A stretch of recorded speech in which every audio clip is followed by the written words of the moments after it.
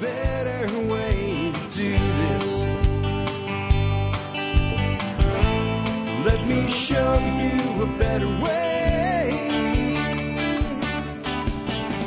Hi, folks. This is Jack Spirko with another edition of the Survival Podcast. As always, one man's view of the changing world, the changing times, and the things that we can all do to live a better life. Times get tougher, even if they don't. Today is December the 12th, 2018. This is episode 2344 of the Survival Podcast. And it's Wednesday, so it's interview day. I have a guy right out of our community. His name is Ryan Lewellin. He is the co-owner and operator of a company called Red Dragon Herbs. They make primarily teas. Ryan developed his passion for teas traveling the world. He traveled all over the world quite literally and sampled tea in fine tea rooms, in people's homes, and over campfires, cooked over camel dung. Yep, even that. We'll talk about that today. But we're really going to talk about today, a little bit on tea, but more on selling value-added products, getting into craft shows, farmers markets, and how to build a business as a side hustle and hopefully at some point take it on to a full-time concern. That's what Ryan is working to do, and he's been doing now. Again, he's had Red Dragon Herbs in business for 3 years. So this isn't one of those businesses that started yesterday and really ain't a business yet. I will tell you this too. If you listen to the show right away, like as soon as it came out, you may beat me to it. I have to do some updates in the MSB today. But I did talk to Ryan. I do have a discount for members of the MSB on Ryan's teas, including Jack's Morning Blend tea. He actually has my particularly blended tea. We'll talk about that today too, on his web store, and you can get that there. And his tea sells for $7 a pouch, and you get free shipping with orders over $25. And I got you guys a 15% discount. So, you know, it's kind of that time of year. He's right out of the community. Consider maybe picking some different teas, giving them a shot, maybe giving a few as gifts. Hopefully we'll create a problem and some of you won't get your stuff by Christmas for him. I'd like to be able to do that for a guy in the community, overwhelm him just a little bit. Kind of a Christmas present to Ryan from the community. If we can do that, it'd be awesome. And I think when you hear today's show, you'll feel maybe even more that way because he's really going to give you all of the things they've done to actually build their business, the combination of offline and online activities, the concept of building a business with a value-added model, not trying to always be the primary producer of things, stuff like that. We'll hear from Ryan in just a bit on that. Before we get Ryan on, let's go ahead and hear from our two sponsors of the day. Sponsor of the day number one today, Safe Castle Royal, the original Survival Podcast sponsor. Been with us over 9 years now. 9 years of sponsoring the work that we do here at the Survival Podcast. They have everything for your prepping needs, from the practical to the tactical, guns to gardens, and everything in between. You'll find it all at Safe Castle Royal at safecastle.com. And they have a discount buyers program. This is pretty cool. People pay $29 a year for this membership, and it gives you basically discounts on almost everything that Safe Castle sells, and some pretty damn good discounts. MSB members get that membership, a lifetime membership, for free. You can't even buy that membership as a lifetime membership anymore. They stopped doing that. They started with an annual model. But you can get it completely for free as a supporter of this show by being a member of the MSB. So great supporter of the show, longtime supporter of the show. Definitely worth checking out if you haven't yet. Voice is giving out there a little bit. Maybe I need to be drinking some of my own tea right now. Anyway, next up, sponsor of the day number two today, Jeff the Berkey Guy Gleason. I just wanted to remind you guys, I noted this Monday. Jeff wrote into me, Berkey is raising prices through all their channels. It's either January 14th or 19th. It's somewhere mid-January. And Berkey runs a very tight distribution channel. They limit their number of distributors. They limit how much they can be discounted. They take care of their channel and make sure that like one guy isn't peeing in the pool and ruining it for everybody else. And they'll cut a distributor that breaks the rules. They're also good about notifying their distributors well in advance when they're making changes or allowing them to do sales or doing incentives. So like all companies dealing with inflation, at times you have to raise prices. So they are going up significantly in January. So it'd be a good time to get your orders in now before the price increase. And if you're going to buy anything Berkey, why would you go anywhere than Jeff the Berkey Guy Gleason? Another guy been sponsoring us over 7 years. The loyalty of my sponsors amazes me, really. Good guys take care of the community. Jeff's a maniac at customer service, and he has other things for your prepping needs. You'll find it all at his website, directive21.com. You don't spell out 21, it's directive21.com. Check him out today, Jeff the Berkey Guy Gleason.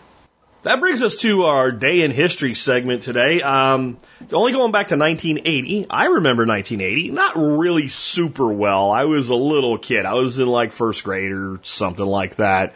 Probably in Catholic school, trying to figure out how to get myself kicked out the first time, honestly, and successfully doing it a couple years later.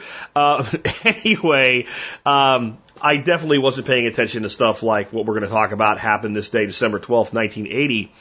Leonardo da Vinci, one of his notebooks sold for over $5 million on this day. In 1980, oil tycoon Armand Hammer paid $5.126 million at auction for a notebook containing the writings of legendary artist Leonardo da Vinci. The manuscript was written around 1508. It was one of 30 similar books da Vinci produced during his lifetime on a variety of subjects. This book contains 72 loose pages featuring some 300 notes and detailed drawings, all relating to the common theme of water and how it moved. Experts have said that da Vinci drew on it to paint the background of his masterwork, the Mona Lisa. The text was written in brown ink and chalk, read right to left, an example of da Vinci's favored mirrored writing technique. The article on History Channel kind of bounces around where this thing went, but I think the most interesting thing is what happened to it after Hammer bought it. He was the president of Occidental Petroleum Company, renamed his prize the Hammer Codex, and added it to his collection of art. When Hammer died in 1990, he left the notebook and other works to the Armand Hammer Museum of Art and Cultural Centers at the University of California at Los Angeles. Several years later, the museum offered the manuscript for sale, saying it was forced to take this action to cover legal costs incurred when the niece and her sole heir of Hammer's late wife, Frances, sued the estate, claiming Hammer had cheated the Frances out of their rightful share of his fortune. On November 11, 1994, Hammer Codex was sold to an anonymous bidder, soon identified as Bill Gates, the billionaire founder of Microsoft, at a New York auction for a new record high of $30.8 million. Not some bad appreciation there. Gates restored the title of Lancaster Codex and has since loaned the manuscript to a number of museums for public display. And I'm sure one of his heirs will sue and cause it to be sold again sometime in the future. Seems that rich families always want more of what's left to them than whatever is left to them. Just seems that way to me. No big lessons from that, just an interesting segment on history today. The other thing that I thought was interesting is Da Vinci's Mona Lisa actually was stolen from the Louvre Museum at one point, and it was recovered in 1913. Also, on the same day that Armand Hammer spent $5.1 million to buy his notebook, but just quite a few years earlier. We also know something else that happened in 1913, but let's not go down that road. Let's talk about happier things. On that note, I want to bring my special guest on, Ryan Lewellin, again, co-owner along with his wife Mary of Red Dragon Herbs, a loose leaf tea business centered in Des Moines, Iowa, built right out of the TSP community, and proud purveyor of not just a bunch of really great herbal teas, but even Jack's Morning Blend. I gave my blessing on that, and I don't think any kind of royalty on it or anything, but yeah, he makes exactly the blend that I make, and you can find it on his website. Again, I did get you guys a discount. If it's not in the MSB this second, it will be before close of business today, which of course is the 12th. And with that, hey Ryan, man, welcome to the Survival Podcast. Thanks for having me. Hey man, we got you on today to talk about a bunch of stuff. You're making tea, you're in farmers markets, you're doing value-added business, but you know me and you know the show because you listen. I like to get people connected with the audience, so let's push that out for just a second and let's do the kind of elevator who are you thing and go back to, like, I don't know, high school, and you're spacing out in your senior year and study hall or something, and trying to figure out what you do with your life and how does that lead you to where you are today, kind of, you know, professionally and personally and what have you. Yeah, I suppose I can kind of tie all that together from back then, but I've always been interested in the world. And I remember, I think it was maybe like my 5th birthday, I got a globe for a gift, and I would just spend hours staring at this thing and thinking about all these places, and it got me into things like history, geography, culture of the world, and just kind of generally how things are in other places. And, you know, mind you, this is from a bedroom in Iowa, so pretty much everywhere is exotic. But I would pretty much read or watch anything I possibly could about foreign places. Maybe the school library or the partial collection of encyclopedias that every middle class family had at the time, A through H or whatever. And this interest carried pretty much all the way through my childhood. And when I graduated high school, I joined the Marine Corps Reserve, and that would have been in 1999. And spent a few years after that, just kind of working dead-end jobs and getting C's in community college, drinking beer, kind of the normal post-adolescent things. And then 9/11 happened, and, the subsequent wars in Iraq and Afghanistan. And I got deployed to a small town in Iraq that was just south of Baghdad. It was kind of a rough area, but it was a little, kind of an agricultural area too. And our job as a Marine Corps infantryman was to patrol that city on foot. And for me, that was a very interesting experience because I got to see this kind of forbidden culture up close and personal. So we would go through the marketplace, go to schools, people's homes and whatnot. And one thing that I thought was kind of funny that would always happen, no matter where we would go, people would always serve tea to us. And the tea was a little bit different than what I was used to. Typically bag of Lipton and a mug, but over there, it was kind of a spicy tea. I didn't know what the spice was at the time, but it was like, cardamom, lots of sugar served in little Turkish glasses. And it didn't matter where we were at. If we were in the home of a prominent sheik in the town or, even I remembered a bunch of poor laborers heating up a tea kettle over dried cow dung, a fire with that. It didn't matter. Just everybody served tea. And we got a little shameless with it. Sometimes we would just kind of stop by people's homes and pretend we were there on official business, like say, hey, we have to search your house. And, yeah. Let's go get some tea. Yeah, pretty much, it's like, hey, we've been walking for a while. We'd be nice about it. And then lo and behold, a couple minutes later, we'd have some tea and sometimes some bread. And so I just thought it was kind of cool, to be able to sit in these people's homes and, chat with them as much as we could and have tea with them. And tea kind of got to be a thing, and really hot beverages in general that, was kind of very comforting. Like we were over there during the winter, so, it wouldn't really get too cold, but, it felt kind of cold at the time. And, it's kind of nice to stop and have a warm little pick-me-up like that. So I think I left there with a little bit of an appreciation for that kind of thing. And then when I got back and came home, pretty much told the Marine Corps it's not you, it's me, and was done with that and started to work at my current job, which is at a tire factory right now. And, that's where I've been for the past almost 15 years, I guess, at this point. But I settled down a little bit and kind of became a little bit more mature, I think. And I did a lot of traveling as much as I could, every time I'd get a week off, try to go to some exotic place in the world. And every time I would go somewhere, I would make a point to take part in their hot beverage culture, be it Turkey, like apple tea in Turkey, or kind of a fine tea time in England, or yerba mate in Argentina. And I got interested in some other things too, like health and fitness, and then eventually, I guess you would say, like urban homesteading, maybe, where I'd grow a lot of things in my yard, but a lot of herbs. And one things I would do with these is I would make tea blends out of them. And, I'd grow things like catnip, peppermint, lemon balm, lemon basil, lemongrass, borage, and mainly I would drink these teas at night, and I worked a night shift job at the time. And sometimes on my days off, I would try to get to bed a little bit earlier than I normally would. So, things like peppermint, chamomile would be what I'd go for to, I guess, kind of try to medicate myself a little bit to put me out. And that became, I guess, just kind of a ritual of mine, going out on the back deck and maybe listening to some music or a podcast or whatnot, or staring off into space or whatever and having a cup of herbal tea.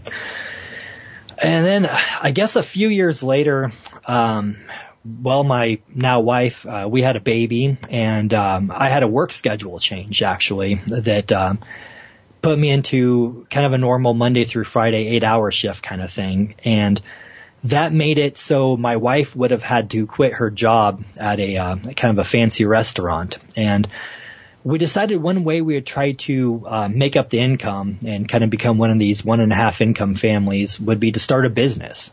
And figuring that while she was home with the kid, she would be able to use some of these spare hours and put in a little bit of work, and maybe would have something to sell. It didn't quite work out that way, but we definitely went down that business route, and I figured tea, especially herbal tea, was the right choice because that's the confluence of a lot of different interests of mine.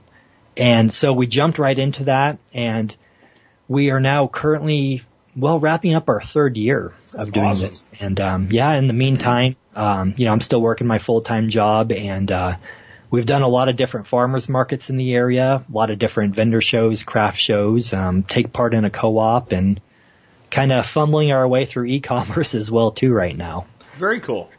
Very cool. So let's just then talk before we get into the business side of it.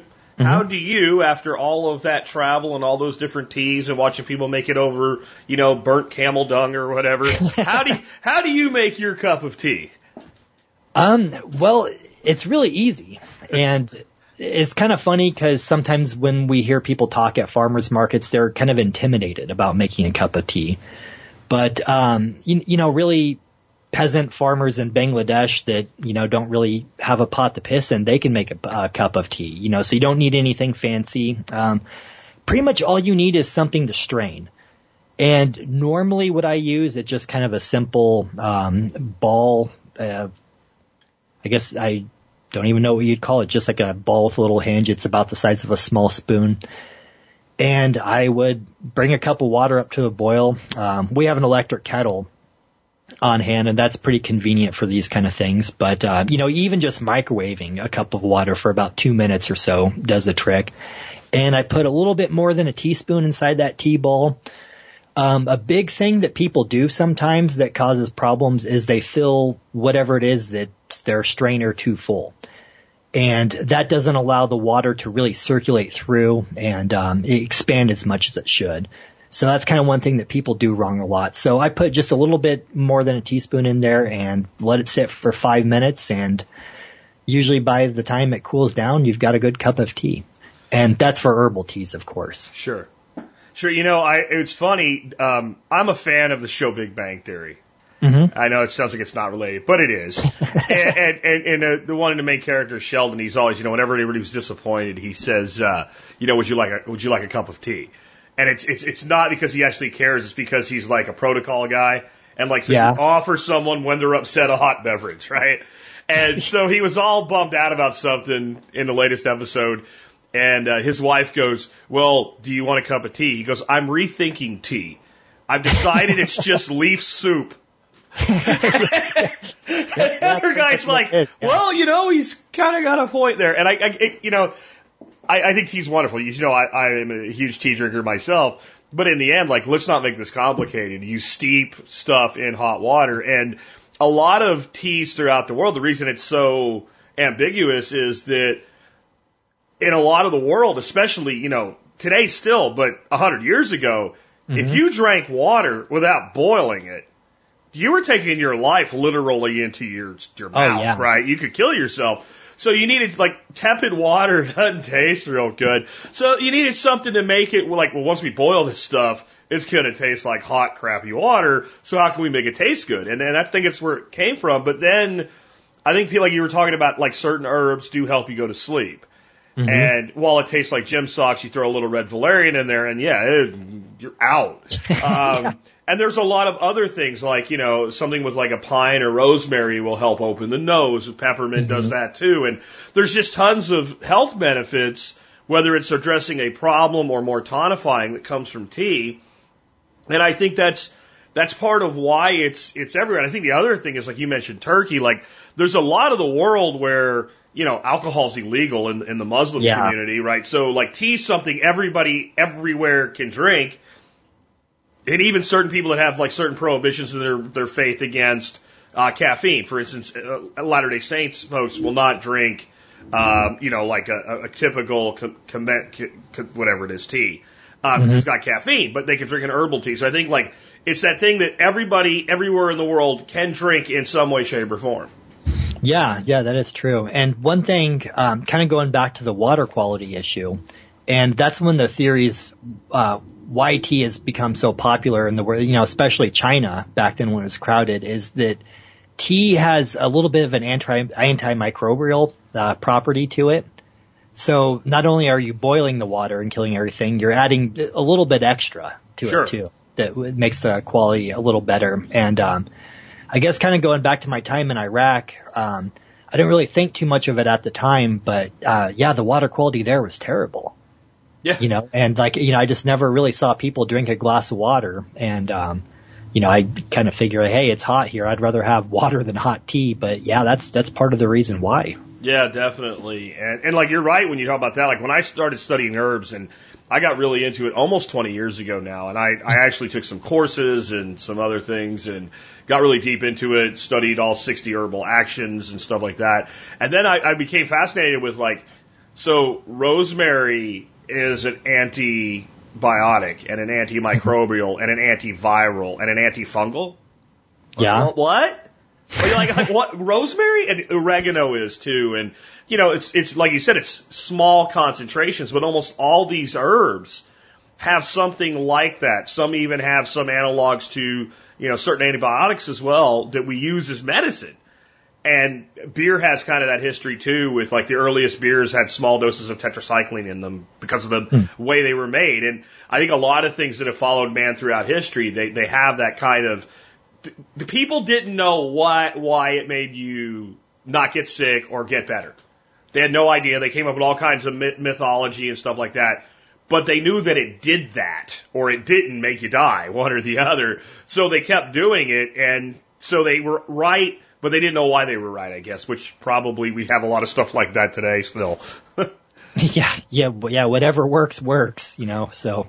So let's chat about the differences between some teas now. I mean, we've got herbal, we've got green, we've got black, we've got oolong, we got white, etc.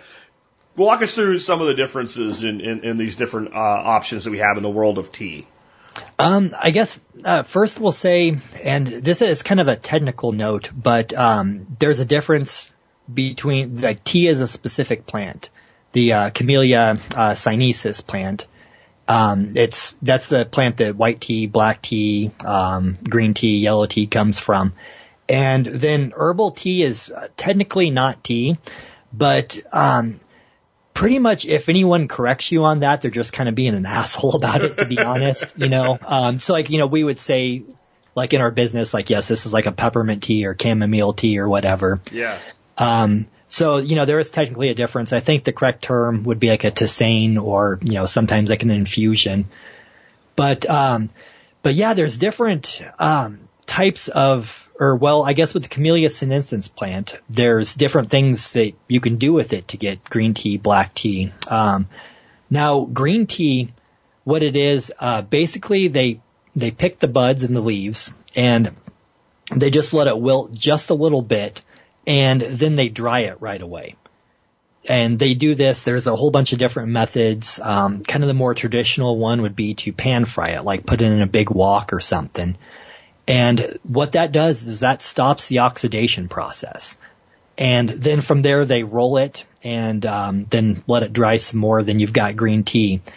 And that makes green tea a little bit more vegetal, I guess you would say, kind of that more green flavor compared to black tea. And then what black tea is they pick the leaves and they let them sit out and wilt a lot longer, talking about a day compared to, say, like an hour or two for green tea. And then they roll them, which kind of bruises them up a little bit, and that starts the oxidization process. And that's what turns it black, basically. So, if you think about like an apple core, how if that sits out a little bit and starts to go brown, or a banana peel that gets stepped on or whatever and starts to go black, pretty much the same thing. So they let that happen with the tea, and once it goes completely black, they dry it out and it's rolled. There's a mechanical way that they can do it, and that's kind of how you get more like tea bag tea, like what you'd find in like a Lipton tea bag, that speeds up the process a little bit more. But basically, yeah, black tea is fully oxidized and green tea is not oxidized at all. And then there's oolong tea. And oolong pretty much means like black dragon, I think it is in Chinese, and they call it that because it looks kind of like a curly dragon tail, apparently, if you look at the tea leaves. And this is somewhere in between green and black tea because they let it oxidize just a little bit. And that changes the flavor. And there's actually a pretty wide range in oolongs. And some of the ones that are going to be more oxidized, they're going to have kind of more of a woody flavor. And some of the ones that are less oxidization, they're going to tend to have kind of more of like a fruity tone to it. Like they say, a lot of oolongs kind of have like a stone fruit, like kind of like a peach apricot tone to it. And, this is actually kind of a lot like wine where, and I'm not too well versed in wine really, but when they say this has notes of, peach or whatever, it doesn't necessarily mean it tastes like a peach. It's kind of a little bit more swallow subtle. it, you think about it, there's an aftertaste, there's something in the back of the throat, that type of thing.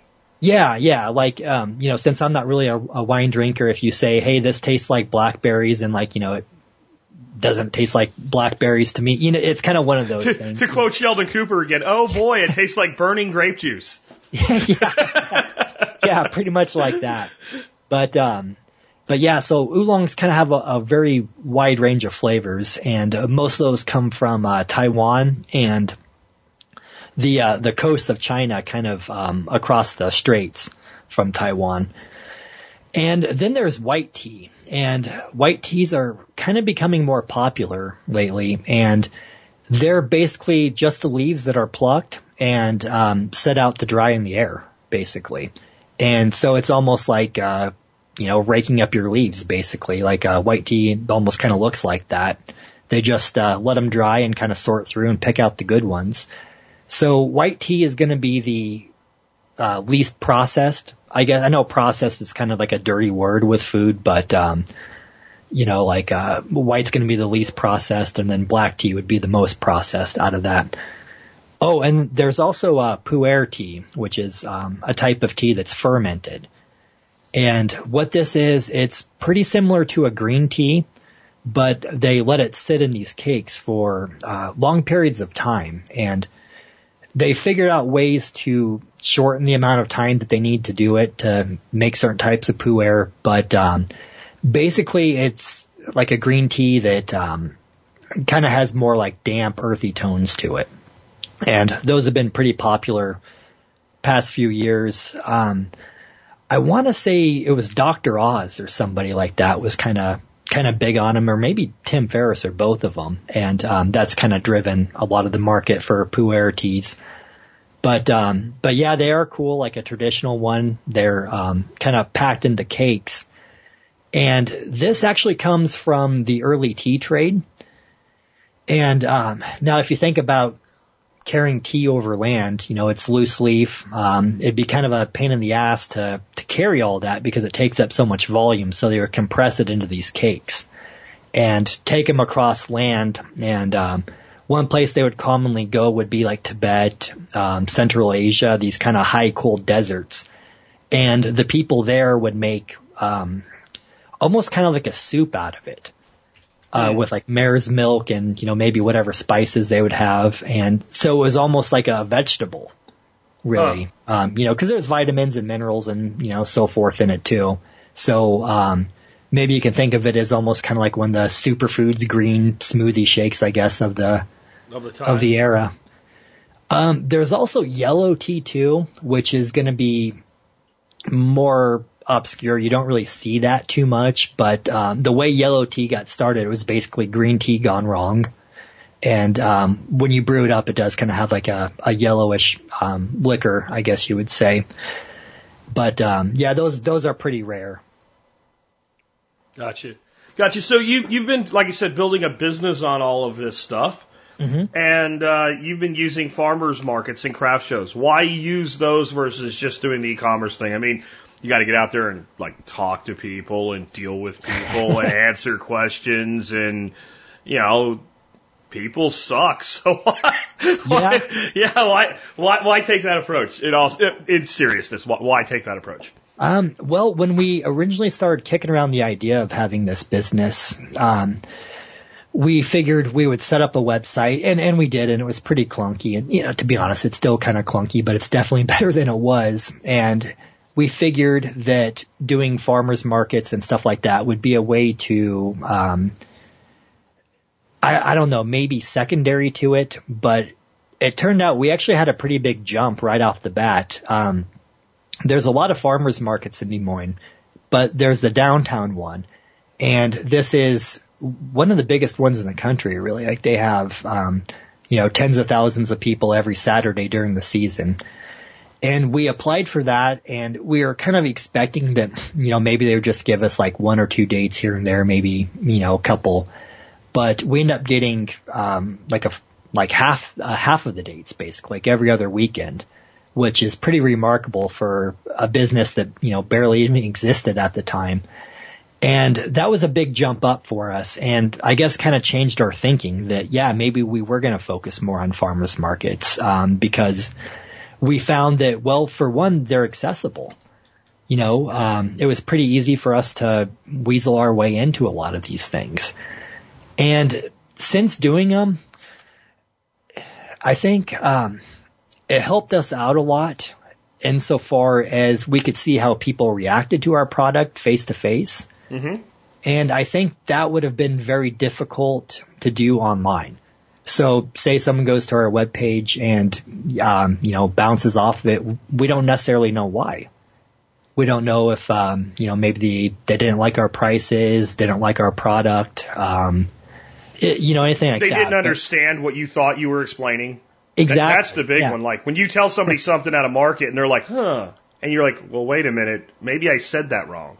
Yeah, you kind of get more real-time feedback, and we would start off maybe kind of saying different things to different people, and kind of found out other things work. So you can kind of fine-tune what you do a little bit easier with that real-time bounce. And people would also ask you questions too, like, okay, I see you have this. Do you have this? And we got enough requests, for example, for a tea with turmeric in it. Okay. And at the time, we didn't have anything with turmeric, and, we kind of looked into it and found the right turmeric to make tea, being it like little chunks instead of the powder. The powder is very easy to find. And once we made that tea with, it's like turmeric, ginger, cinnamon, apples, and lemon peel, it became our biggest seller. Really? So, yeah. And I can see what you mean there with you'd want pieces of like dried root. You put turmeric powder in something. No, that's it wouldn't work. Yeah, it wouldn't work out too well. But this tea, like pretty much as soon as we put it out, it was a very big hit, and I don't think we would have known that otherwise if we just had like a website or retail or co-op. I don't know. Like sometimes people will go out of their way to contact us via the website and ask about certain things, but I think people are more likely to ask or state what they want when you're face to face. So we've gotten some good feedback that way. Have you been able to convert those customers into ongoing customers? Because that's like one of the biggest things I hear for problems at craft shows and swap meets and farmers markets. That you go through all this work to sell the customer a $10 product. And they buy it and they go away and, they never come back. Your obvious goal there, I think, would be all the stuff you said. Plus, though, if I can get that customer who, most people don't go to the farmer's market every week. And certainly people don't go to craft shows and stuff every week because they move around, right? But if I can get that customer to come in and buy my product and love it enough to then start ordering it off my website, then I got something. Have you been able to get that kind of conversion going on? Yeah, actually, to a sense. Now the downtown farmers market that I was talking about, there is quite a bit of repeat business. Okay. But one thing that I guess kind of holds us back a little bit is we sell all of our tea in 2-ounce bags, which herbs, some are puffier, I guess you would say, than others, and last a little bit longer than others. And so typically, like, if you get a bag of tea like this, and, maybe if it's something for like an ailment of some sort, like we have like an allergy one, sleep teas and headaches and so forth, people might only use that like when they feel that way. And so sometimes our products might kind of sit a little bit longer in people's shelves. So that's kind of been a problem in a sense, but also at the same time too, if people like our sleep teas and so forth, they continue to use them. And so we have to make ourselves accessible. Kind of like what you're saying, the farmers market's not every weekend. The craft shows certainly aren't. So we do have the website, and we always put it on our packages. And one thing that we've done that's worked out pretty good last year is around Christmas time. We did a lot of different shows, and we traveled quite a bit. From here in Des Moines, like we went to Omaha, Quad Cities, and some other little towns in Iowa, and would pass out cards, like business cards that say like, thank you for your order, and use this code for 15% off. And it's pretty much good from now until basically when the farmers market starts up again in May. And honestly, that kind of kept the lights on for us over the winter because it generated enough sales that helped us pay for all of our recurring costs and keep us busy and focused. But it's also good to have some social media and stuff too to kind of stay in people's minds a little bit too. So I don't know. Yeah, that's definitely something that that is an issue, is kind of staying with people and, keeping people coming back for more. And, I always like hearing that when people like, oh yeah, I bought your tea at, such and such farmer's market or this craft show or whatever. Somebody from work brought it in for me or whatever, and then they come back for more. So definitely a big goal. Awesome. I think one of the things you could see might fit your business model is what Nicole's doing now with her coffees with like a tea of the month club or something. Like, you get people on a recurring thing where it's more trouble to cancel than just, hey, it shows up and it's here. If you could do that, I think that would be a really good idea. One of the things I really like about what you're doing is you're doing a value-added business. Mm-hmm. And what I didn't get was an email, let's say, from me that says, Jack, I have installed a chamomile farm. And when I have enough chamomile, I'm going to start selling chamomile tea. And I hear from a lot of people, and I get it. I mean, we talk a lot about production here and all, but it's not just, producing, let's say, livestock or vegetables. I kind of dabble in the pet industry a little bit, and, I like fish, and it's, I'm going to breed these fish or these plants or whatever. And it's like, there's people that's all they do. That's all they do. And they have these things called wholesalers. And if you're just going to sell the raw product through a wholesaler, okay, well then that's you. But when you have this, I'm going to create a co-op or I'm going to do this, I'm like, why don't you just do that before you spend 5 years and $50,000 to try to produce something that's readily available in a wholesale market and see if you can sell the product before you do that, and then determine whether or not it makes sense for you to be a producer of the raw material, or are you a better middleman? Because there's a place for the middleman. Yeah, exactly. Yeah. So why do you say that it's worth considering the value added model over, a primary production model? Well, for one, just kind of like what you're hinting, the people that actually are producing, that they need help moving their product. There's people growing peppermint and lavender and so forth right now, and they need people to turn it into something that people want. So like there's a way you're kind of helping the producers that way. But from kind of a more personal business perspective, it's easier to get started oftentimes, and kind of with less overhead. Like let's say you want to make like jelly or jam. Well, hell, you just go buy the fruit and the sugar and packed in jars and make it.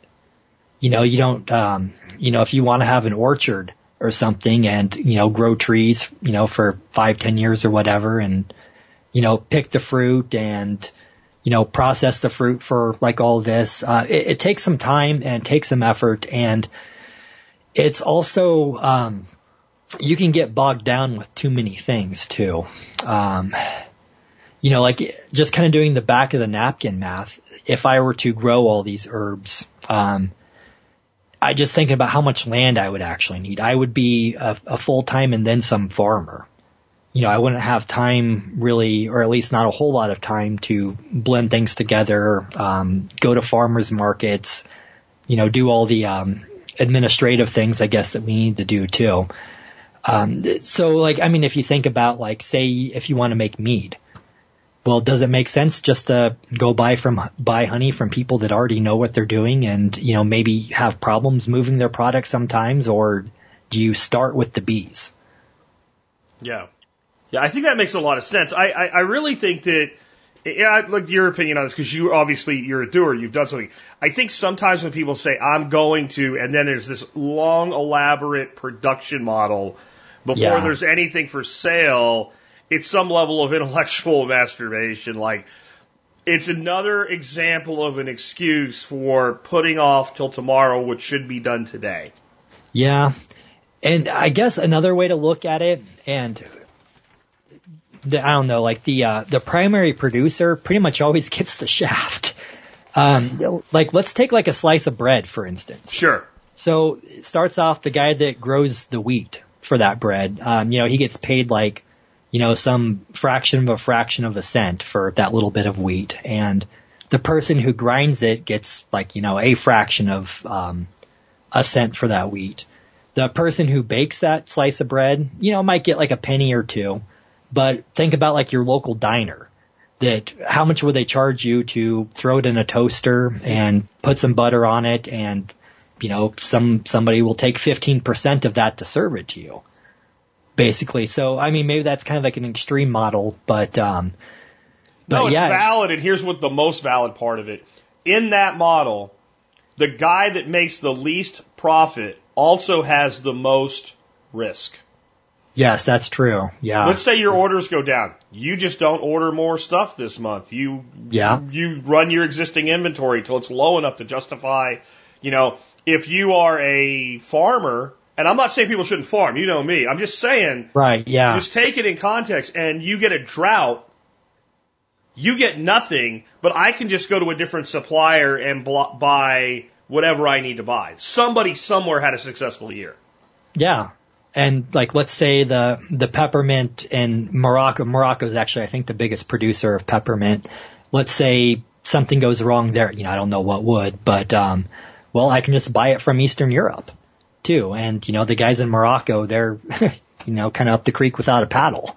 So yeah, it's kind of less risk. And if, the peppermint dries up, I can always do something else too. I can do raspberry leaf or, regular tea or whatever. I have more options, I guess, as a value adder than the primary producer too. Yep, absolutely.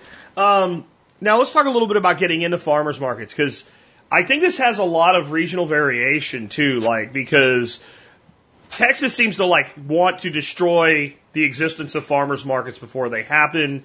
And because of that, the farmers markets that do get established are really stringent how many people they let in, right, in certain areas, and what is even qualified to be it. And then other farmers markets are like, bring a table, right? So how do you get into farmers markets, craft shows, and things like that? Well, a lot of the good ones are juried, and I guess what that means is they want to know what your product is, and they want to make sure that, you're following the local laws. And, those always kind of vary. Here in Iowa, there's kind of like cottage food laws that, exempt somebody like what I'm doing from, you know, some of the more strict regulations or whatever. So it's a little bit more freewheeling, but typically they're going to want to see pictures, and, you know, it always helps to, have, you know, very nice professional pictures or something resembling it, and to be able to describe what you do. And, I don't know, I guess as much, I guess I don't know how to put it necessarily, but, you know, like let's say you grow tomatoes, you know, you don't want to just put, I grow tomatoes, you know, organic heirloom tomatoes or something like that makes it stand out a little bit more, because typically there's going to be competition for different things. Like, us, for instance, we got lucky getting into the Des Moines farmers market, and they said this because at the time there was nobody else doing tea. Whereas, you know, there were people, you know, some half a dozen people, say, making like soap or candles or baked goods, these kind of things too. So being able to differentiate yourself, that definitely helps. You know, and if you do make like soap or candles or something like that, well, you know, we make goat's milk soap or beeswax candles. That helps. They also typically want to see, almost every farmer's market, I guess, that we've done, in most craft shows, that you have $1 million of liability insurance. Okay. And that kind of sounds like a lot, but honestly, we end up paying, I think it's like $50 a month for it, so it's not too bad. But the funny thing about that is this liability insurance was probably our biggest hurdle to actually kind of starting a legit business. And we talked to, I don't even remember how many. It was probably somewhere between a dozen and 20 different insurance agents, trying to, you know, find the small business liability insurance. And we got a lot of different quotes that just kind of were all over the place, really. Mm-hmm. Some people wanted, you know, several $100s a month, and quite a few just flat out said, like, no, there's no way we would insure that. That the act of taking dry goods out of a bag and mixing them with other dry goods and putting them in other bags, like, you know, there was something like, you know, kind of scary about that. So finally we did find somebody, you know, at a reasonable price that, you know, I think we're probably pretty well insured. But a lot of farmers markets want to see that proof, and, you know, that $1 million has been pretty standard. It defers their liability. Right? Yeah. Because lawyers go where the money is. Yeah. Right? So let's say I drink your tea and I get sick, even if it's not because it's your tea. That's what happens. I get a lawyer. The lawyer looks at you. You got insurance. Okay, we're suing you. I'm not going to sue the organizer of the farmers market, because I have a greater chance of winning against you. Yeah. Whether I have a chance or not, it's better against you because you did the thing. If you don't have insurance, though, and I look at you and you ain't worth no money, and I'm a lawyer, now I'm suing them because they got money. Yeah. So that's all that it is a deference of responsibility and liability, which you can understand why they would do that in a litigious society that we live in. On that note, if you ever consider, we talked about value add before. So like because I've looked into this, there are companies that do basically, you say, I want this. They make it exactly the way you want it with whatever you say to source, and they do the packaging, they do everything. So then it's in an FDA facility or some crap like that. Have you ever thought about that? And if so, what was good, what was bad? Because I don't really know. I just one day got bored and Googled white label tea, you know, and that's as much as I know. Yeah, I know there's a facility here that would do that. And I don't know. To me, what I do, there's a lot of labor to it, I guess, like bagging the tea. Yeah. That I'm not sure if we'd end up kind of getting killed on the margins. Okay. Doing something like that. I would like to price that and kind of see what happens, but also for the scale that we're doing it right now, to me it means something to say that I'm doing this all by hand. There's a few blends that we don't make, but most of the blends are ones that we do actually make. And, they're all packaged, at least by me, by hand. So you know, like that, to me, that's something to say that, like, you know, yes, this passed through my hands, and sending that off the facility, that would definitely change that. But at this point, if we wanted to expand from what we're doing, like do more, I guess, conventional retail, like, yeah, we'd probably have to go that route. And actually just, I don't know, maybe like a month and a half ago, I got a call from the health inspector. And, you know, we talked about this a little bit, kind of at the level that we're at now. Like I was saying, we kind of fly under the radar a little bit. I do use a certified kitchen. I don't necessarily have to legally, but it turned out to be a pretty good idea to do that. And, but basically what they told me is that if I did want to be in stores or served in restaurants, that, yeah, I would kind of have to do something like that, or at least have them certify, I guess, my little part of that kitchen and so forth. To be honest, we do a little bit of, I guess, informal retail.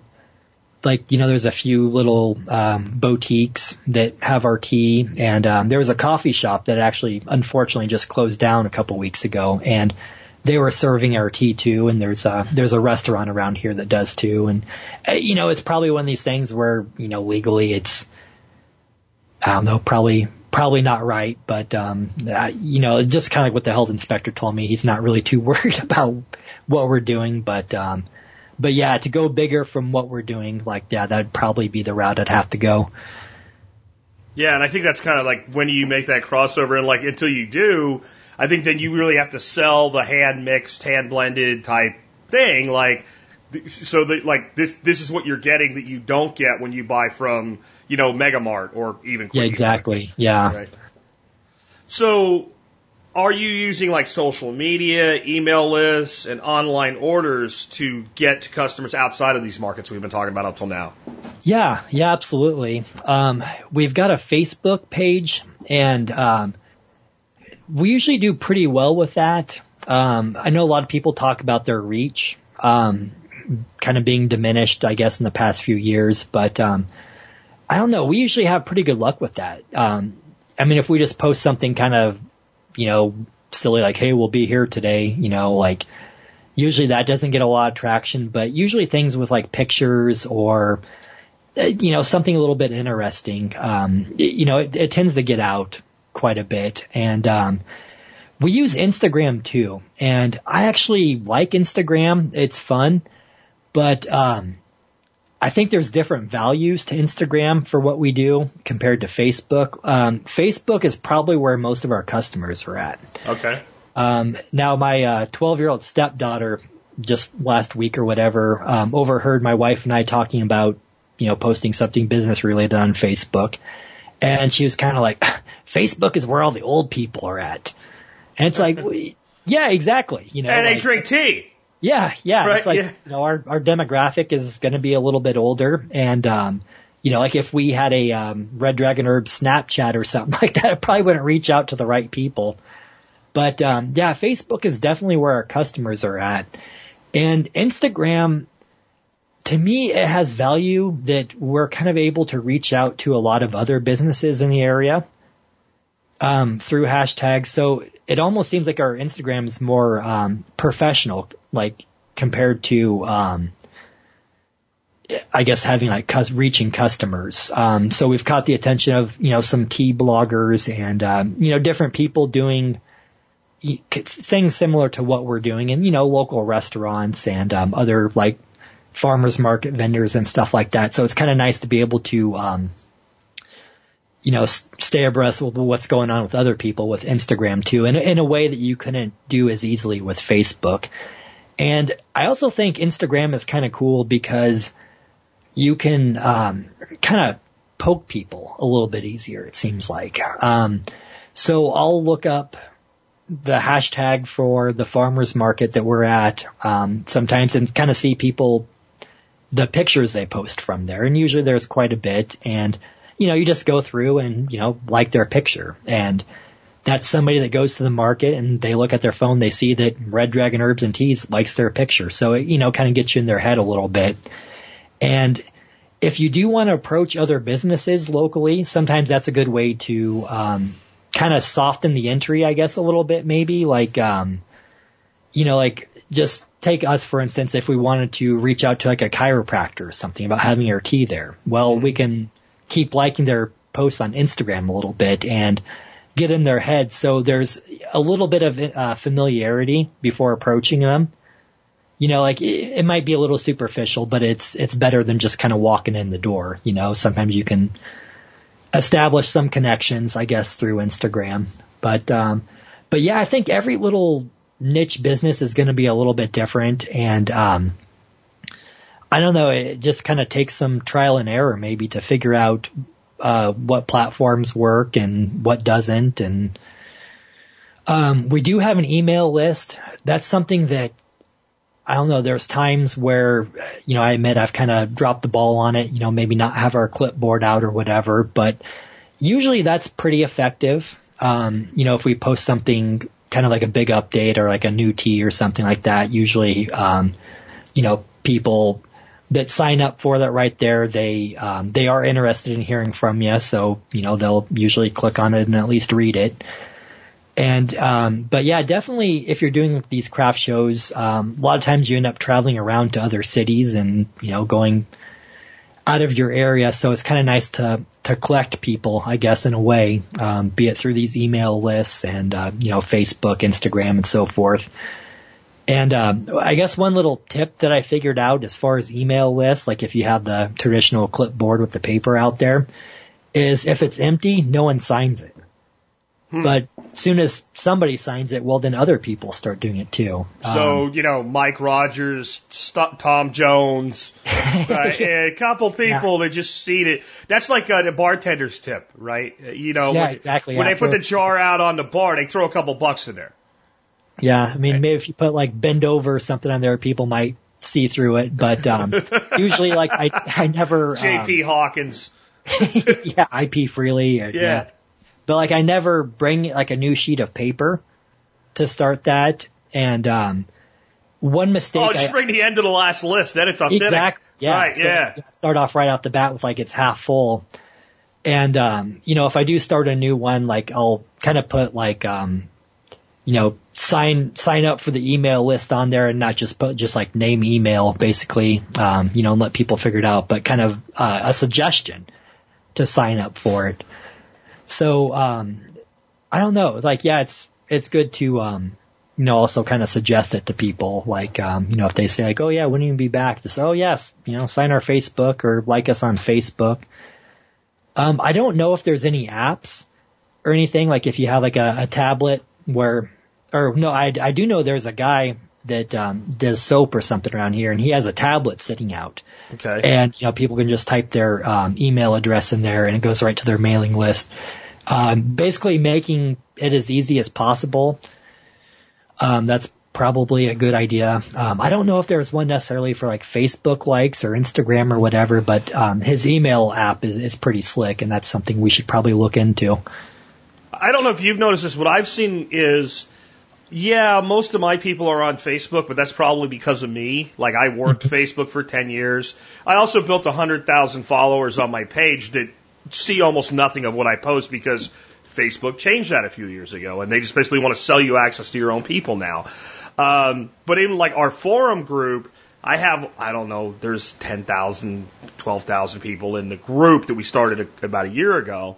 And we get a lot more interaction there. But the most interaction I get for the modest amount of subscribers I have is Instagram. Like, we throw a video on Instagram, we have 3,000 some hundred followers, and we get 1,000 views almost immediately, where I can throw something on YouTube with like 40,000 subscribers and get the same number of views. And so Instagram to me has, like, I feel dumb because I never really considered Instagram valid for what I do. Like, I'm not a heavy still photograph guy with what I do, and my videos are always more than a minute. So I kind of got talked into it by my nephew because his whole business is built on Instagram. And so we built it up to like 3,000 people in a few months. And like, I'm like, holy crap, if I'd been doing this for 10 years and I had 100,000 Instagram followers. I can do 100 times more with 100,000 Instagram followers probably than I could do with 1 million Facebook followers. Yeah, I don't know if there's any real algorithms or whatever that of course, I'm waiting for Facebook to screw that up since they bought Instagram, right? But knock on wood, yeah. But so I think it is you got to be careful about the digital sharecropping. And you're talking about the lists at the markets. Like, did I miss it? Or when you do that, do you do things like enter your email and win a free pack of tea or something like that when you do that? We've done that before, and I think it probably helped get a few people to sign up. I suppose it could at some of these bigger shows or something, like maybe doing a raffle for something like this. Then I guess if they win, maybe posting a picture of them with it or something, just kind of show that somebody actually did win thing. To be honest, I remember there was one vendor event that we did that turned out to be not very good at all. Okay. And we tried something like this, and then once it was all done, it's kind of we're just not even going to bother. Thanks for the 10 email addresses or whatever we got. So, but yeah, I don't know. Yeah, that's a good way to kind of encourage people a little bit to do something. I always wonder if that works really well, because when I go to those things where people are you can win a free show, that's whatever comes after that I don't hear. I'm either interested in what you have or I'm not. And if I'm not stopping, I'm not stopping. If you were given free beer, Yeah. Do y'all do samples? We do. Okay. And that's something that we've done from the beginning, but there's been a handful of times where just due to certain restrictions, we were not able to sample. Sure. And there is a big difference in sales. What we do is we've got typically about 25 different teas out, and usually we'll pick 2, sometimes 3 if it's a little bit bigger of an event, and have samples. And we try to have things that are a little bit different from each other too.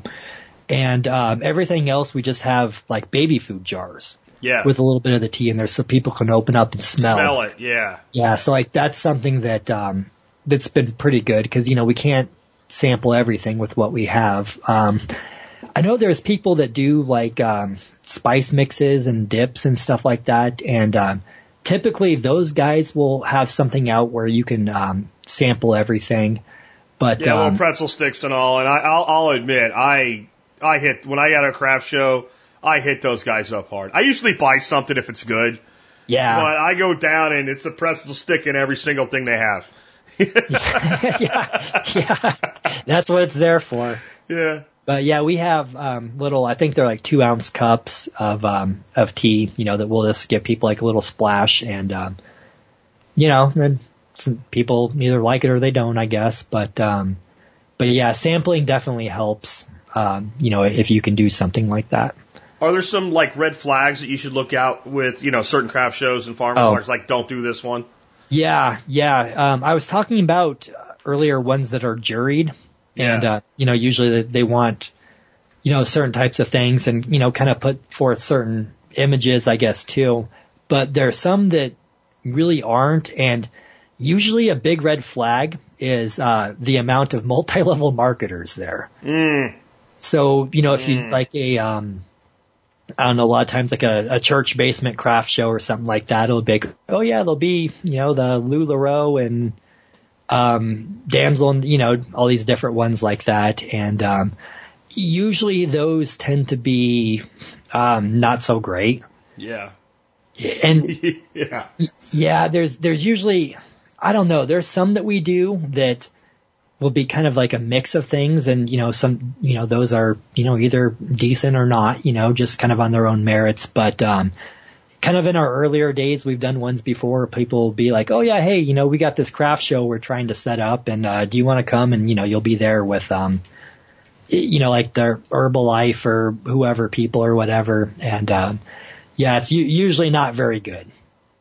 And you get kind of a little indignant when people kind of ask if you're one of those two. It's no, I do this myself, but yeah, usually that's kind of a red flag. But at the same time too, I'll say that it's also good if you have nothing really to lose, but the $25 or whatever it costs to be in there on a Saturday afternoon, that, sometimes it might be worth it. You never know, you might make a reoccurring customer, or, maybe it will be good, or, maybe you might kind of learn something, kind of take your licks, I guess, sometimes, getting into these kind of businesses by doing those kind of things. It builds character a little bit, I guess you would say. Well, I think one of the things that people should really kind of commit to themselves with is like, put your business first and your time first. So if you take a gamble on a show and you go there and it clearly blows, don't feel bad for picking up your crap and leaving and going home, and working on your marketing. Like, 'cause there are shows I've been to where it's like, okay, you stand here all day and you might sell one bag of tea. Yeah. And so you need to go home. Go have lunch, right? Leave the sign up pad there and a pack of samples and walk. Because I've seen people like feel this obligation to the show organizer to stay there. And if they're doing a good job for you, I understand that. But I have seen, when I was in corporate America and I would do big electronics trade shows for companies like Fluke, you're like, okay, I don't know why we're here. And I would have to stay, because you were required to. And I'm like, if I was doing what's best interest of this company right now, I would be negotiating a $400,000 deal with the FBI, not listening to some guy standing around my booth telling the 5 people that are here that they can get better deals on my equipment if they buy it used on eBay. Like, this really is not where I belong. So I think if you find yourself in that as an independent business person, walk, because your time has value. Yeah, I guess what I would say to that is if it's a bridge you're willing to burn. Sure, because you're done. You're not going back, right? But like, say for instance, like, the downtown Des Moines Farmers Market, there's been days where, the weather has been just terrible. Like, it's pouring down rain and, no one shows up or whatever. If I did that from there, like, pretty much would not be welcome back. Valid. Yeah. I'm talking like, more the shows than the farmers markets. Right. Yeah. Yeah. If you're doing like some church basement and, no one's showing up or whatever, it's like, it's kind of a bridge you're willing to burn or whatever. Like, yeah, by all means. But yeah, there's been times we've done that. And, I don't know, I remember one that we did in like a high school or something like that. And, I think I paid like $50 to get in there and sold like $40 worth of tea over like 4 hours. And, I think I watched almost an entire movie on my phone without being bothered by anybody. So, but sometimes these things too, if you do wind up in those kind of situations, sometimes even like good shows like that, there's going to be periods of time where, it's slow, like, the last hour, first hour, or whatever. Yeah. It's kind of nice just to get around and like talk to some of the other people. You'd be surprised. Actually, quite a bit of sales at these kind of events come from like within the other vendors. Oh, absolutely. So, kind of, rubbing elbows and, sometimes, you might learn something. Sometimes, you'll talk about like different like shows and stuff that are available. So we've learned a lot actually from just kind of, schmoozing, I guess, with other people during downtime. But, usually me, like when I'm doing it, I'm kind of more all business, like I'll sit there and, kind of man the booth. But my wife, she's more social. So when she shows up, she's more likely to go around and chat with people and spend our money that we're trying to earn, I guess, with other people. But fortunately, we have other people coming to do that for us too. So absolutely. You also find strategic relationships sometimes in those situations. Yes. What are some unexpected difficulties or positive surprises you found when you were getting started? Well, I was surprised.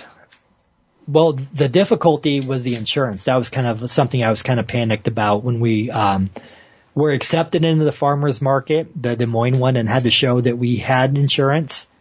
And, I was kind of trying to scramble to find somebody to actually insure us. But I think the biggest surprise was who is buying our tea. Like, I kind of figured that our average customer would be, I don't know, maybe a bit younger. And I don't know, kind of more like in the vein of like the, typical like foodie or something like that might be kind of more interested in what we're doing. But it turns out that probably a little bit popular among middle-aged women. And so yeah, it kind of I figured we'd have some sales from that demographic, but who our typical customer looks a lot different from who I thought it would be. And that's been a pretty good thing. I mean, honestly, middle-aged women, they have money to spend, so that's a good thing. And I don't know, it was maybe a bit of a challenge for me to relate, I guess, sometimes to, people basically my mother's age or whatever, but I think I've kind of learned to do pretty well with them, and I enjoy our demographics quite a bit, actually. Well, and they are the people with money. Exactly, yeah. There's two things you can't sell to. One is stupidity, because you can cure ignorance and you can sell to ignorance, but you cannot sell to stupid and you cannot sell to poverty. Yeah. Right. So if you find yourself selling to either one of those, change. Look for the either the smart or the curably ignorant, and also look for those who have money, because if they don't have money, and there's almost an ethics thing there, like with tea, I mean, it's a $7 product or whatever, but like, if you really are a good salesperson and you're uncovering problems for people, and then you show them, let's say, their air handling system in their house is killing them, and then you're like, well, I need 20 grand to fix it. They don't have money. You've just made their life worse. You have to really help them, right? Yep.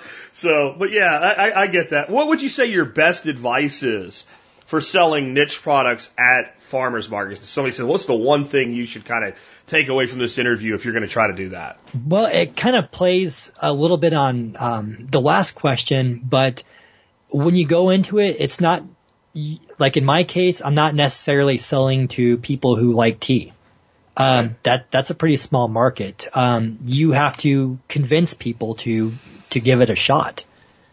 You know what I'm saying? Like, let's say you're doing pastured pork. Well, what % of that population knows what pastured pork really is and kind of understands it and the benefits? So it's not really a passive thing. You have to sell what it is that makes what you do special.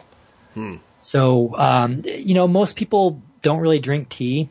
But when they come by, maybe I can convince them that, hey, this might help you feel a little bit better, or hey, this will taste good, or whatever. And sometimes you have to like walk them through how to do it. And so yeah, I think that's it. Just basically convincing people to give it a shot instead of focusing on people that you think are already the market. Yeah, I think maybe one of the things is, like you mentioned, the foodies and all. I don't know that it's something that people have really started to think about doing better with yet. Because people drink tea. I'm going to say everybody. In fact, I hate when advertisements and media and anybody's like, well, everybody's talking about. I'm not.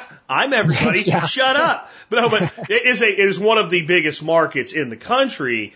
But I don't know that people have stepped to the point now where they really care that they go beyond, Celestial Seasonings or Lipton. Yeah. And I think there's an incredible opportunity in that and educating people that. And I think that foodie market, well, let's break that foodie market in half. There's the me foodies, people like me. We do have money and we will spend money on stuff. And then there's like the millennial foodie market. And I don't think there's anything wrong with that market, except it hasn't matured enough from a financial capability standpoint yet, right? That's why they're watching Brothers Green Eats on YouTube tell them how to elevate ramen. Because it's not that they don't want your product. Okay, if I buy his $7 little bag of tea, I can't really afford to go out tonight and chase girls. Yep, and that's why I'm kind of lucky their mothers are buying it. Buy your foodie hipster tea. Your foodie hipster son tea. That's your next marketing campaign. I think it's totally valid though, like figuring out what is the trigger for that person, because I think when you do a show, a farmer's market, anything like that, what you're buying is foot traffic. The fact that you get to interface with people. So every person that comes up to me is an opportunity to educate them to my product and to why they might be interested in it. And if I take a higher view of, well, I don't want to really educate you to why you should buy Red Dragon tea. I want to educate you as to why you should consider tea in your life. Now I become the source of that. And well, if you're going to try it, you might as well try mine. So having that larger goal, I think fits well in any niche, being that educational source. And I think one of the things you have that's really strong is your story. I think you have to condense it because at a farmer's market, I got to hit you and either you're there or I'm moving your ass so I talk to the next person. But the fact that you've traveled the world, you've drank tea out of a tin can made over a pile of camel crap, right? I mean, like how many people in a farmer's market can tell you? I mean, honestly, tell you that anyway. You know, someone can listen to this and go, "I'm going to rip that the hell off," but they didn't do it, right? You know, or when I was a soldier in Iraq, we would occasionally just drop in to randomly inspect places so we could sample their teas, you know, stuff like that. Like to me, that is the story behind the marketing, that this is why I do this. And after traveling the whole world and now realizing because of the internet, I have access to literally anything. If I want to put it in tea, I can have it on my front doorstep in a day or two. Yeah. And with that ability, this is what I make and this is why. And, you know, that's one thing that it's really satisfying for me. I know this kind of sounds like, you know, kind of advertisement kind of thing, but you know, like we get people, you know, like recently there was a woman from Russia and we've got a Russian caravan tea, which is kind of like a very like bold, smoky black tea. And she opens up the jar and she smells it, kind of takes a deep breath and was like, oh, this smells like the motherland. And, you know, it's kind of cool too, you know, like people from Argentina have stopped by, or Turkey, and, you know, they see we have Turkish apple or yerba mate blends, and, you know, like it kind of reminds them of home a little bit. And they're kind of like, oh wow, you know, this is cool to see something like this, you know, that's like kind of like a little like piece from home. Or, you know, people that, you know, maybe have gone on a trip to like Morocco or something like that. They say like Moroccan mint tea or, you know, Indian chai or whatever. So like, I think that is one thing that I get some satisfaction out of, like being able to, kind of share that little bit of the world, I guess, with people through something like that. You know, that's actually an interesting thing, the ethnic niches to explore for anybody, whether it's tea or any product. Like when we would end up with a surplus of duck eggs, I just send Dorothy off to get her nails done. Because the whole nail parlor was full of Asian. I don't know if they were Vietnamese or I think they were Vietnamese at the shop she goes to. And she'd go in there and have the back of the 4Runner loaded with duck eggs. Get her nails done and say when she's leaving, hey, you know, I have a whole bunch of duck eggs in the truck. They're $8 a dozen. And of course, the immediate Asian bartering mind would come out. And she'd go, no, you don't understand. They're $8 a dozen. Yeah, oh, no, they're not big. Okay, then don't buy them. And inevitably, they would get on their phones calling like aunties and shit. And like she'd come back without any eggs. And we'd sell every surplus egg we have. And I'm like, you know, if we could get into one Vietnamese Catholic church, we would never ever have an egg ever again. And we don't do that business anymore because Dorothy is a full-time grandma now, basically. But like that ethnic niche, if you find the right fit, it's on. And I could see like with tea, the issue is, well, just like you can get any ingredients you want, so can they. But if you can create kind of the hook that I'm local and I do this to serve you. Yeah. Then, well, why not use that? Because like one of the things like we should mention is you have my tea that I formulated on your website, right?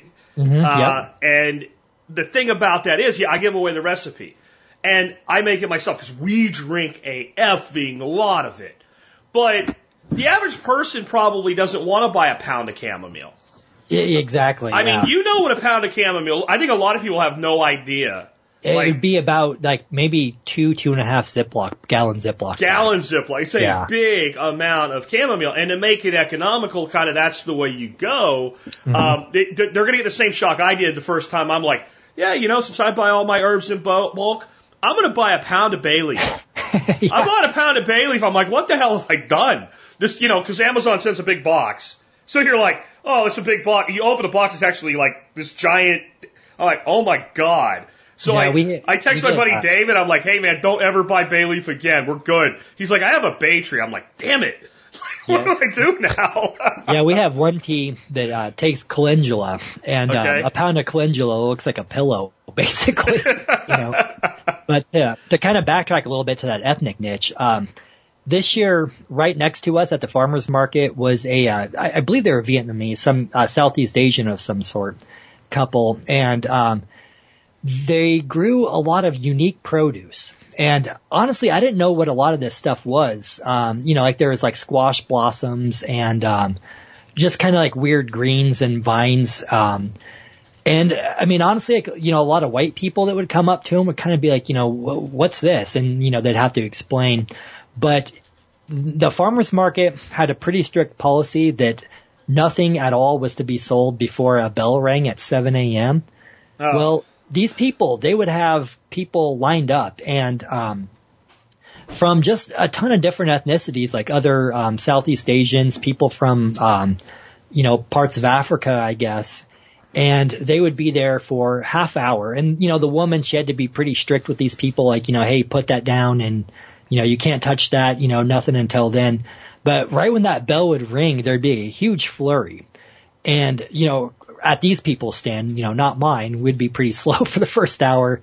But, it'd just be, I have some videos, I think, on my Instagram of it. But, people would buy like kind of in large quantities too. It may have been like certain like ethnic restaurants or whatever.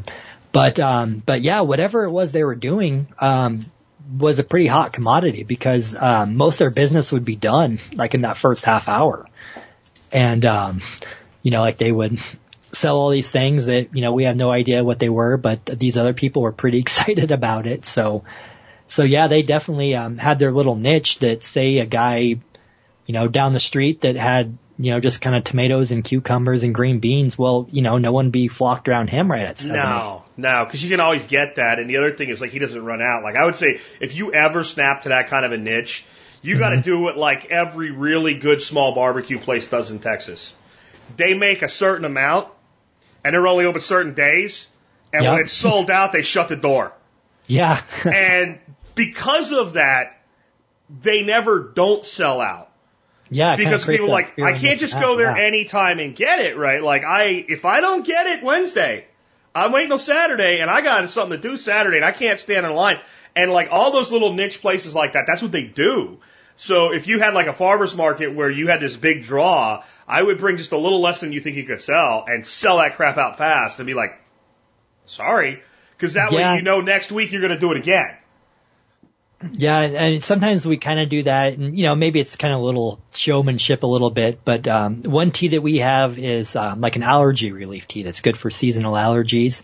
And there's been times where, pretty much like that first hour of the market, just kind of flies off the shelves and we're out of it pretty soon. But sometimes we'll kind of make a point to say like, hey, like we don't really have a whole lot of it this week or, this, that. So kind of, get it while you can, to see if that kind of stokes a little bit. So yeah, you got to kind of play on that a little bit.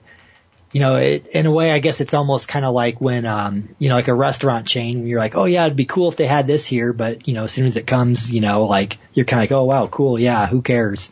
So you got to create a little bit of scarcity. Sometimes that helps. Yeah. Yeah. So you're in that situation that so many people find themselves in.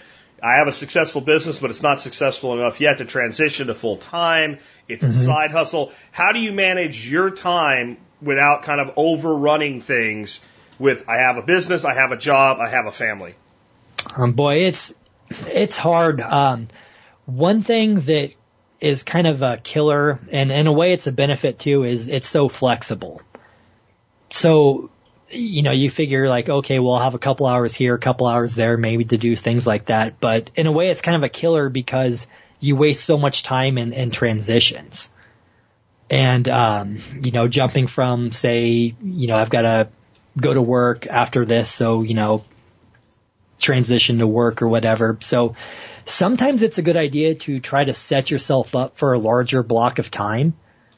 Like say if you want to work on your business for, an hour, half an hour or so every night, maybe you might be better off kind of getting things ready throughout the week so you can sit down for 3 hours instead. And I guess the other thing that's important is, no matter what it is you do, it's coming at the expense of whatever it is you do to, kind of unwind.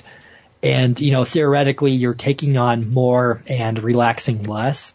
So whatever it is you do, you have to really like it, kind of really be passionate about it, or else it's just gonna drag you down. But we do what we can to kind of try to stay ahead of the curve.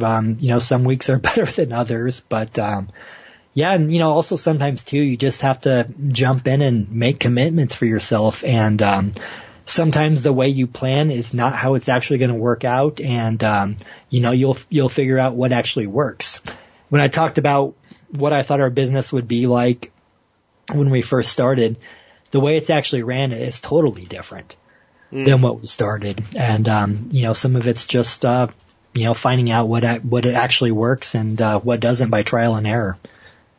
Yeah, I agree completely. I think it also has a lot to do with, like, is it advancing your life? And there's a couple ways that could be. There are people that they look at their business and they go, this will never be anything but a side hustle. But I know, like, one guy, they're making about $1,500 on their business a month. And, they could scale it to make maybe double that and make $3,000 in profit, but they can't live on that. Right. So they're like, okay, there's no point in making it bigger. It is what it is. But they take about $500 a month and they put it into the family fund, and they put about $1,000 a month into their retirement. So they're guaranteeing themselves a multimillionaire retirement with their side business.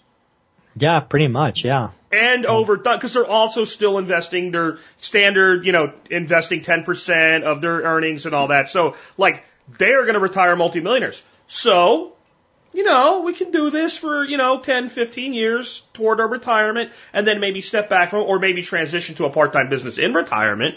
But so they see a reason. They're making a profit. They're doing something with it. There's other people I think that would get into my state, like, I was into this about a year with this business here, and I told Dorothy, because I was working my brains out, just give me 6 more months. Yeah. And I knew I had that walk away moment. And I think as long as you have something like that in it, you're willing to make more sacrifices. And if you don't, then you got to figure out, how do I make it worth it? Or how do I let it be what it is, which is a hobby that turns a small profit instead of an all-consuming thing? Yeah, exactly. And, one way I kind of look at it too, I guess kind of from the modern survival perspective, let's say I lost my job tomorrow. Well, we don't really make enough with the tea to replace that income, but what if I had to start from nothing? You know what I'm saying? Like, there's something in place right now where, I could spend more time on it, make more than what we're making now. So, that's established. I'd be starting from somewhere, as opposed to absolutely nothing. Because, like in the beginning, probably just like every other business, we made mistakes that wasted money.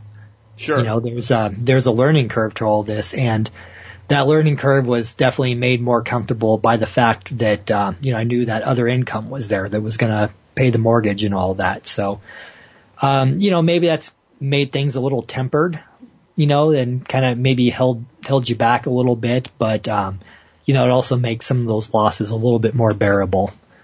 Absolutely. It's the thing that would have put you out of business, set you back, and taught you a lesson instead. So right, yeah. I completely agree with that. I also think, like, there are a lot of people that I see that they're in, like, a side hustle business, make maybe $1,000, $2,000 a month.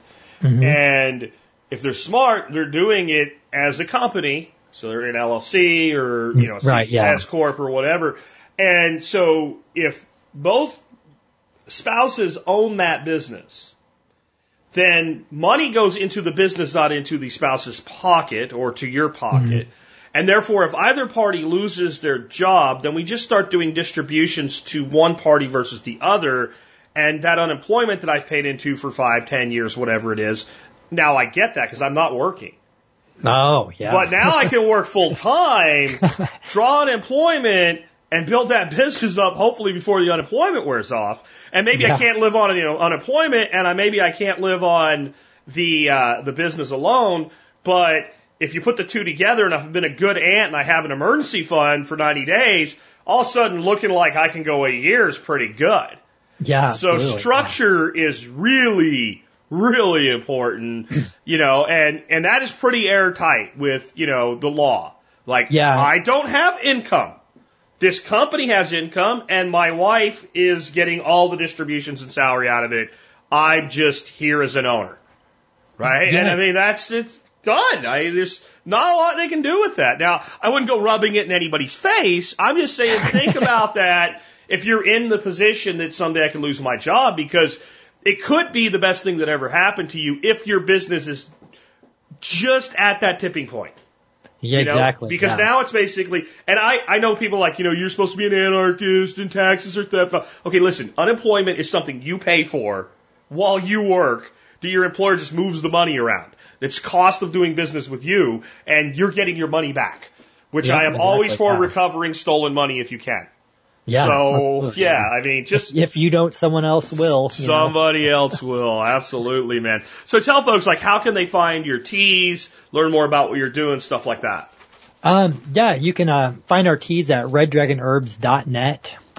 We had to take that to start off with, but we do own .com now as well, too, so that redirects to net. Okay. And then you can find us on Facebook, just Red Dragon Herbs and Teas. And then also Instagram, too, as Red Dragon Herbs and Teas. And, if you want to email, there's info@reddragonherbs.net, and that'll get you to me.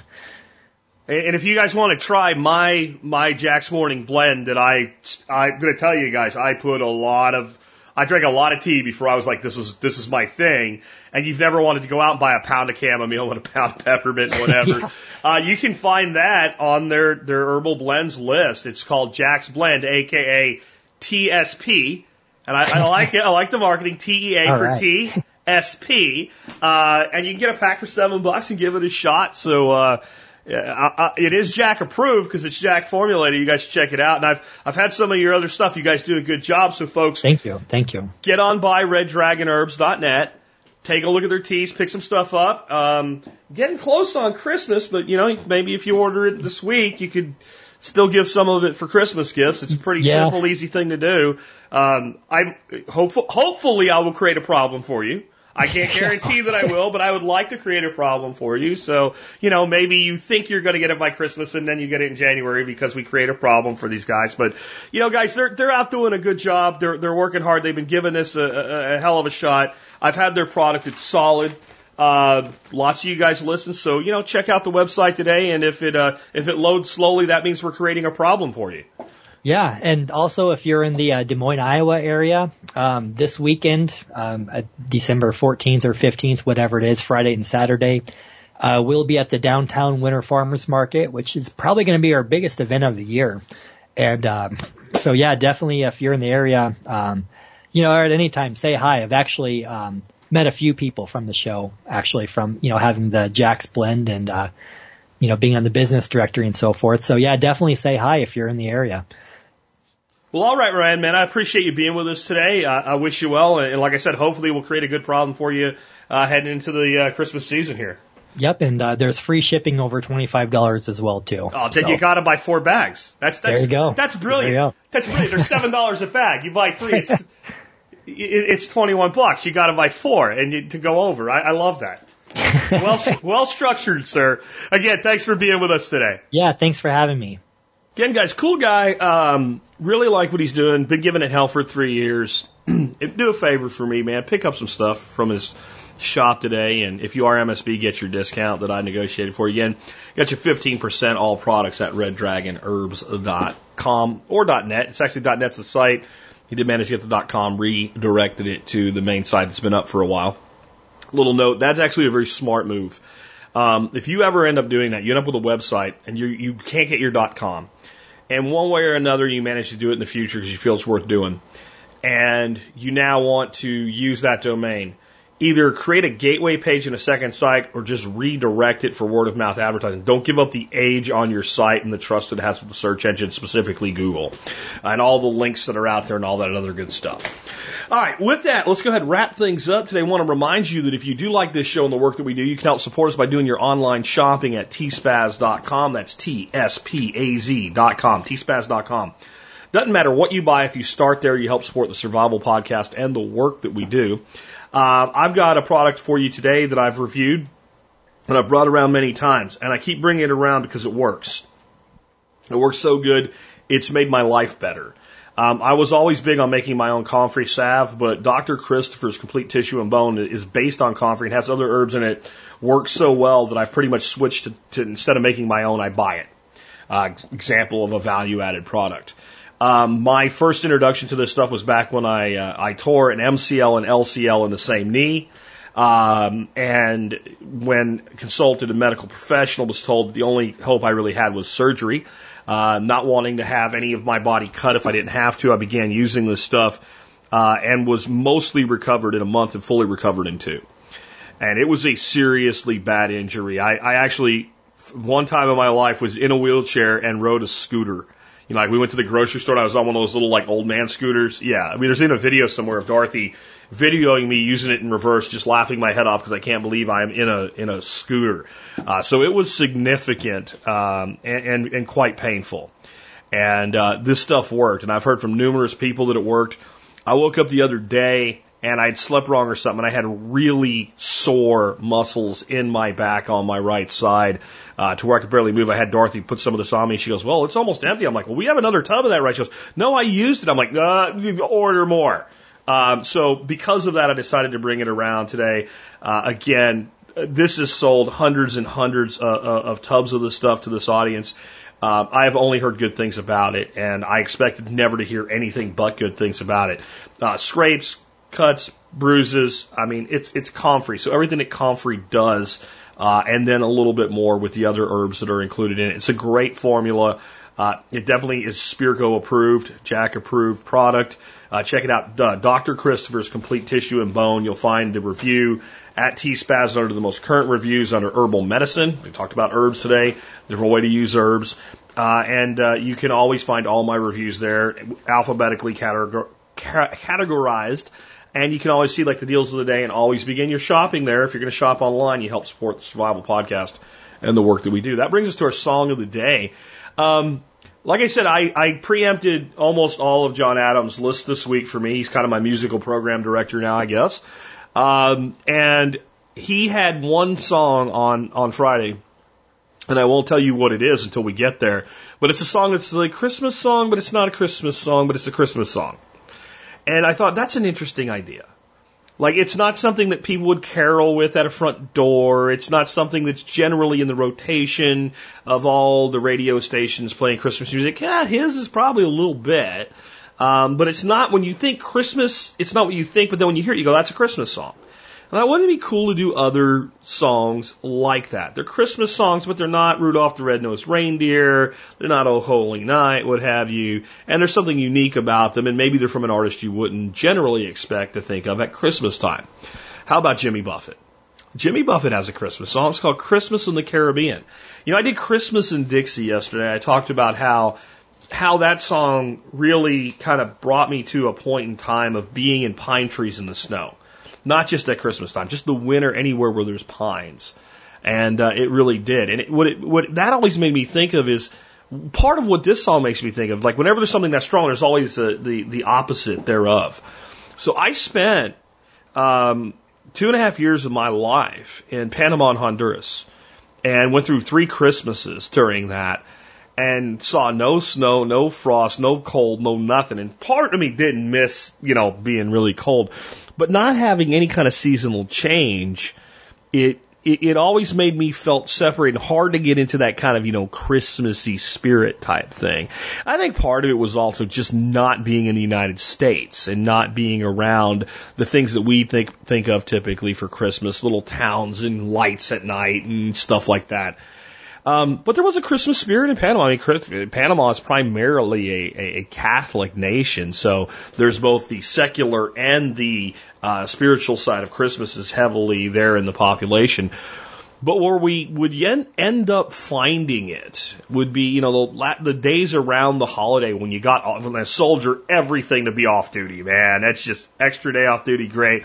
So around that time and hanging out in the Fort Clayton NCO Club with our little bitty Christmas tree and fitting some Christmas music in and stuff like that.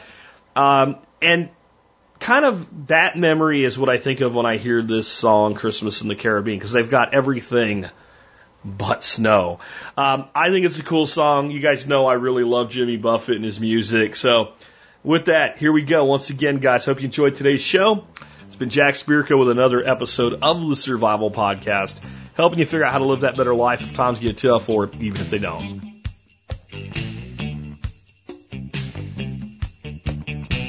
It's Christmas in the Caribbean. Snowbirds fill the air. It's Christmas in the Caribbean. Lots of presents everywhere. We don't live in a hurry. Send away from mistletoe. It's Christmas in the Caribbean. Got everything but snow.